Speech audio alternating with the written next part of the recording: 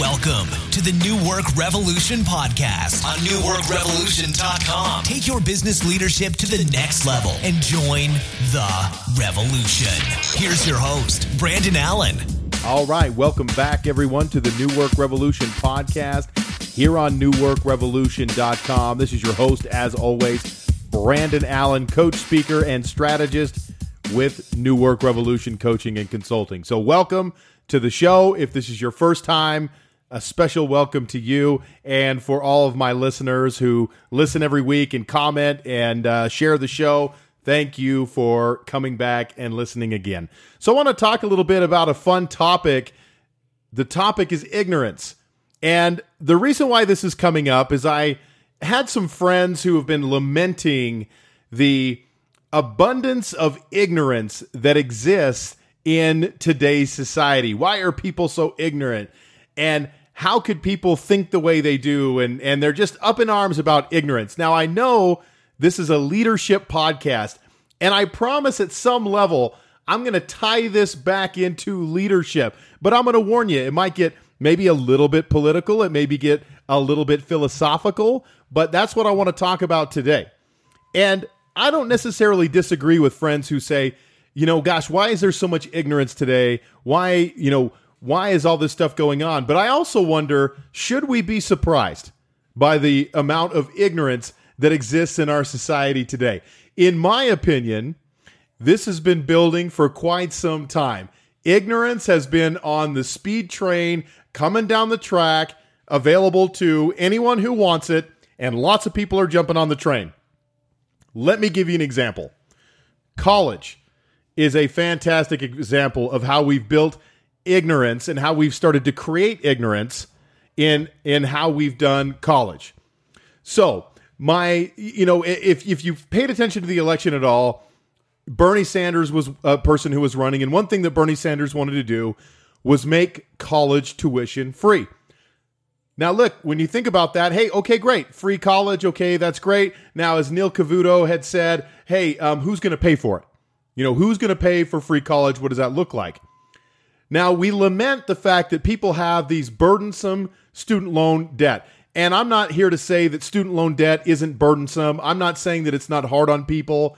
I'm not going to say that at all. But I will say this, and this is something that I've argued about college tuition for quite some time. Where are people advising and giving good advice to people who want to spend six figures on an undergraduate degree to get a job that pays them $25,000 to $30,000 a year? Who's advising these kids to do that? It's completely ignorant. There's nothing that makes sense with that. And we wonder what's broken about college, but we ignore the simple economics and principle of return on investment. So if you're going to make this investment in yourself and you're going to make this a productive liability, it should lead to something that gives you some kind of a financial promise in the future. And the problem is a lot of kids get a six-figure undergraduate degree that want to do things that are noble things.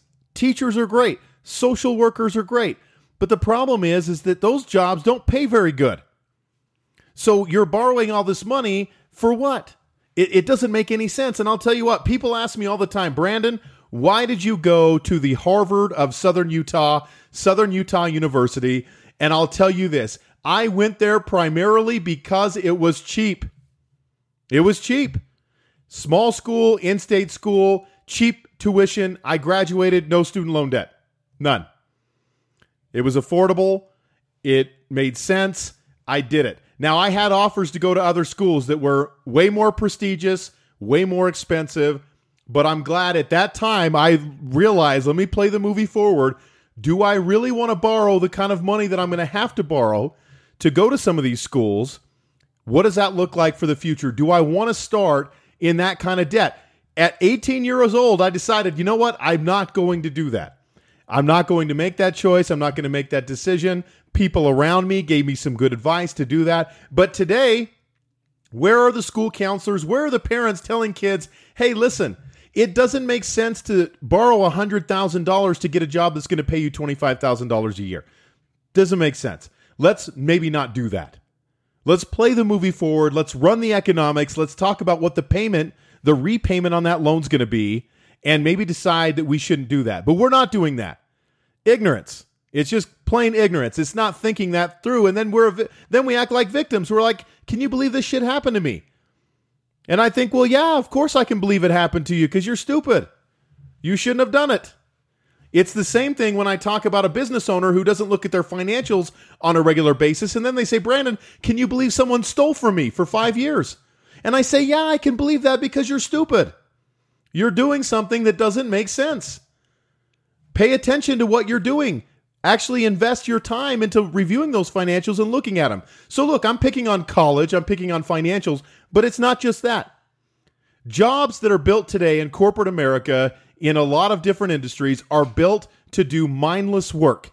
We're taught to how to execute a job, but not how to think and solve problems. That's how work has been set up traditionally since the advent of the Industrial Revolution. And unfortunately, how we learn to do those jobs is how we're schooled growing up. So we're schooled to follow directions and take orders.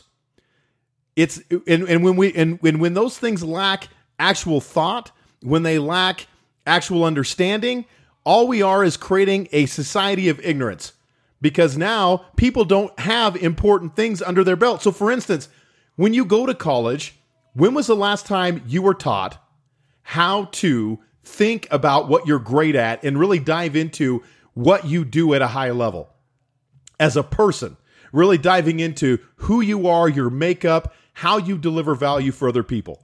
The reality is you've probably never been talked to about that in a college setting. Most people get out of college, they have no idea how they create personal value for the world. They're completely ignorant. They just want to be told what to do. What do I do next? I went through college, I was told what to do the whole time, even though the argument that my friends make for why college is important is because you're taught to think, which to me is a lie. You're told what to think, you're told what to do, so you can get a job where people just tell you what to do all day. And then you realize that there's no value in doing that a robot or a machine can replace you, but now you're pissed because that's the case.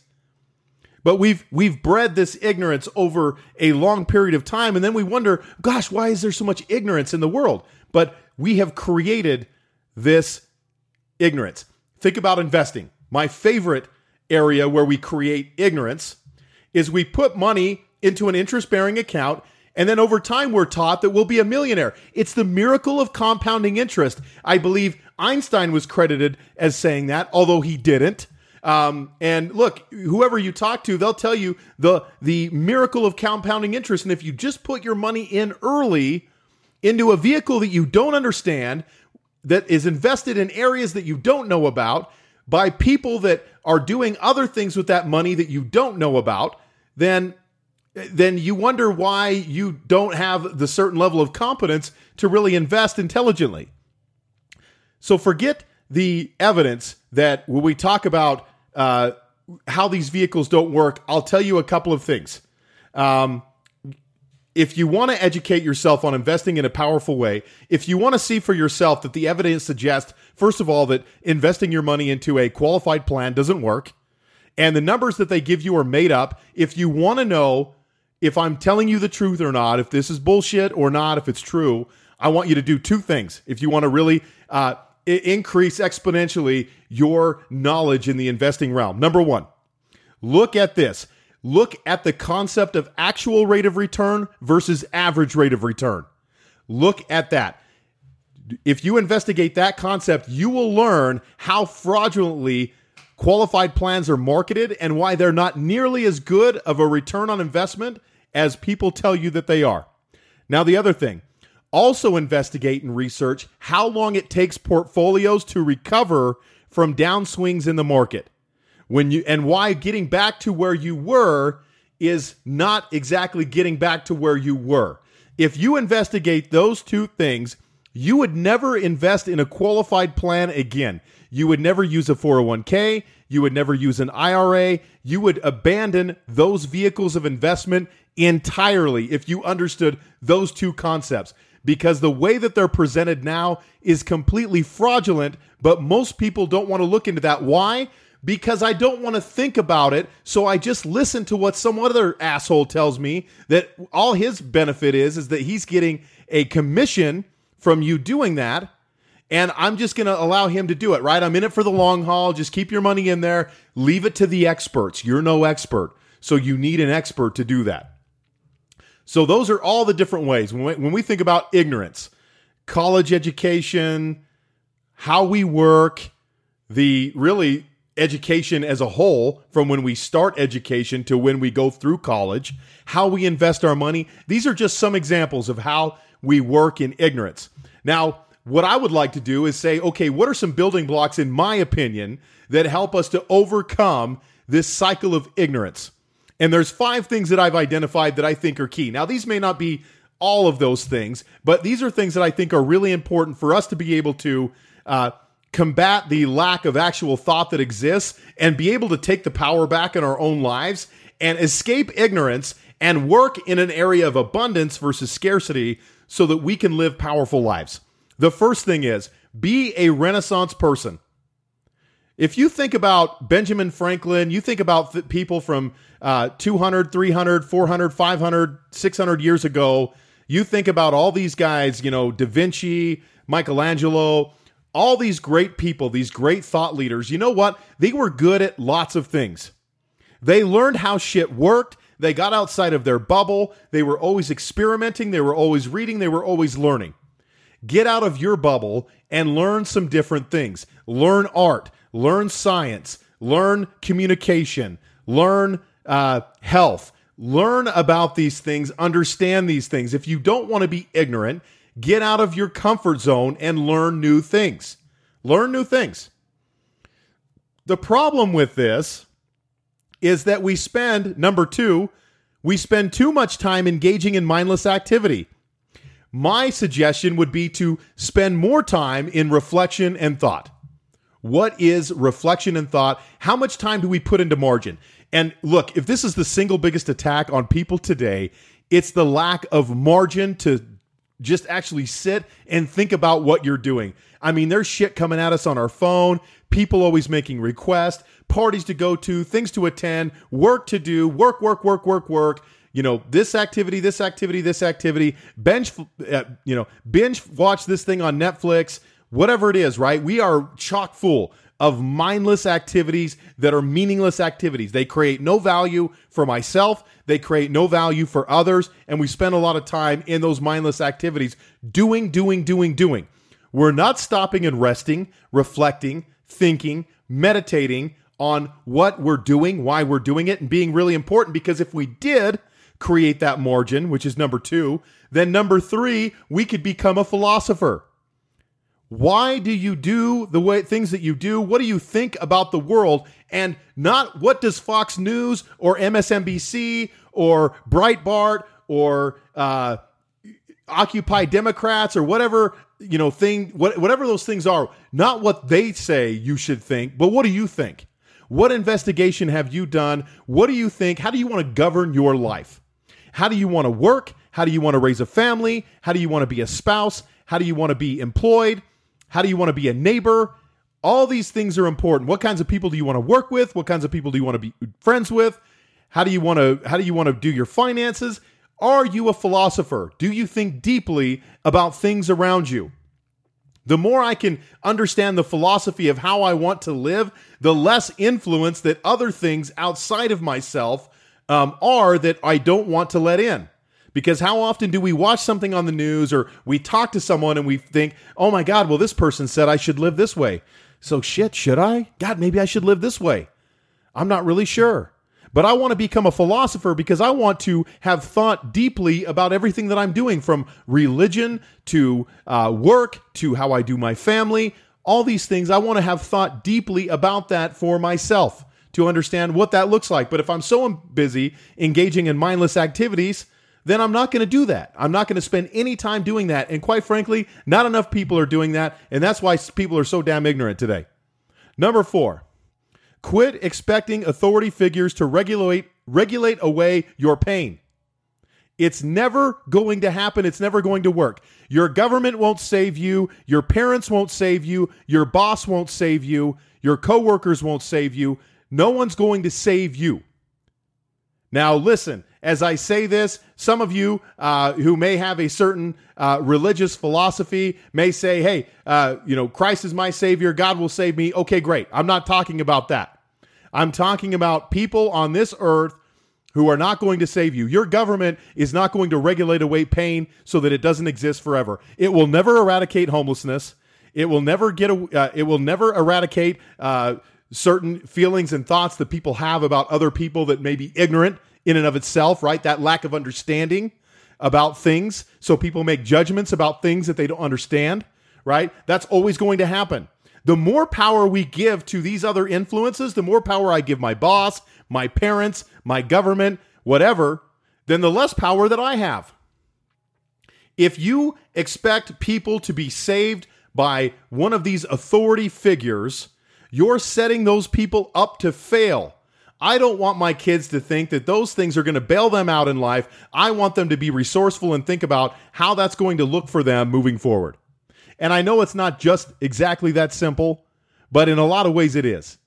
And we put so much faith in institutions saving us that we forget what we can do on our own to make things happen and be resourceful. If I'm working in a producer paradigm, that's some of the things that I want to be doing to ensure that I'm creating value and that I know how to create value in this world in a lot of different ways. If I understand how to create value, I'm good. Someone once asked Henry Ford, who at the time was a millionaire back in the 1920s, what if you lost it all, which, the equivalent of a millionaire today is easily a billionaire. And he said, look, if I lost it all, I'm not worried about that, because if I did it once, I can do it again. Now, some may say that's foolish arrogance, but what Henry Ford knew and understood was that I know how to make money. I know how to create value. If I did it once, I can do it again. I'm not going to hold on so tightly to what I do have that I lose it because I start to play not to lose instead of playing to win in my life. That's understanding that my ability to create value is going to help me immeasurably in my own life. Number 5, the last thing to help escape ignorance, and I alluded to it earlier when I talked about college education, is figure out how to create value and what you are good at. If you are a value creator and you can identify skills and things that you have, and not just skills, but really what is at the root of those skills? Why am I good at that? If you're good at computer programming, why are you good at it? What about your makeup makes you good at programming? If you're a good speaker, what is it about your makeup that allows you to be good? Because if you take away your ability to code, what else are you going to do? You aren't what you do. Your value is in who you are, not what you do, not what you have. So the more you can understand that at a deep level, the more you can create value for other people. The challenge with this is it requires a ruthless commitment to yourself. I have to make a ruthless commitment to my own understanding, my own knowledge, my own self-improvement to continue to break down the old version of myself and rebuild a new version of myself. That's scary. It takes work. It takes putting myself out there and failing and looking bad. But I've got to make that commitment to do that if I want to figure out truly how I create value and where my best value is. Who am I at the deepest level? Most people half-ass this process, and then they wonder why they don't get the results. Because they're not willing to put in the work to understand how they create value at a deep level and at a high level for other people. If we wonder where money comes from value. If I create value, then dollars will follow. I don't create value after I have money, which is what some people subscribe to. They say, look, if I just had more money, I would do better work. It's the employee that says that who wants a raise. Pay me more and then I'll show up in the way that you want me to show up. But we know that stuff doesn't work, because when people get large sums of money, for whatever reason, if they're an athlete or if they are a lottery winner, they typically lose the money. Why? Because they have wealth, but they're not a person of wealth. And that doesn't mean that they're not valuable. It just means they don't understand the principles of how that money came to be to begin with. They were blessed with an incredible skill, or they were blessed with some incredible luck in the case of the lottery, and now they have this money, and they typically don't hold on to it because they're not being a person of wealth. So who are you What do you create value? How do you create value? What are you good at? Understand that at the deepest level, and you can transcend ignorance because you understand what you are, but also part of, I think, transcending ignorance is about really understanding who I am not. And the more I dive into this process, the more I get very clear and specific about who I am, which is a very small thing. And then I get clear about who I'm not, which is a whole bunch of other things that I don't want to engage in or work in because I realize it's not a value of my most productive self. If you dive into these 5 things, you will have a deeper understanding of yourself and the world around you, and you will transcend ignorance in this society. So again, be a Renaissance person, create space for reflection and thought, become a philosopher, quit expecting authority figures to regulate away your pain, and figure out how you create value and what you are good at. If you can make a ruthless commitment to those things and engage in those things at a high level, you will be able to understand yourself and how you relate to the world, how you create value for the world better. You will transcend ignorance, and you will no longer be dependent on someone else to be able to make the things in your life happen that you want to have happen. You will truly be the captain of your ship. So, hey, I'm sure people have questions, thoughts, opinions about what I just said. I'm imagining that this probably didn't land well for certain people. I totally get it. Go to newworkrevolution.com, leave a message on the post. If you enjoyed the show, please share it on social media. And if you enjoy listening to the New Work Revolution podcast, please rate the show in iTunes and do me a favor there as well. So, hey, I want to thank everyone for listening this week. We will be back next week. Maybe I'll get off the soapbox too next week. I don't know. We'll see. So again, thank you for listening. We'll talk to you again soon. Thanks for listening to the New Work Revolution podcast on newworkrevolution.com. Until next time, take your business leadership to the next level and join the revolution.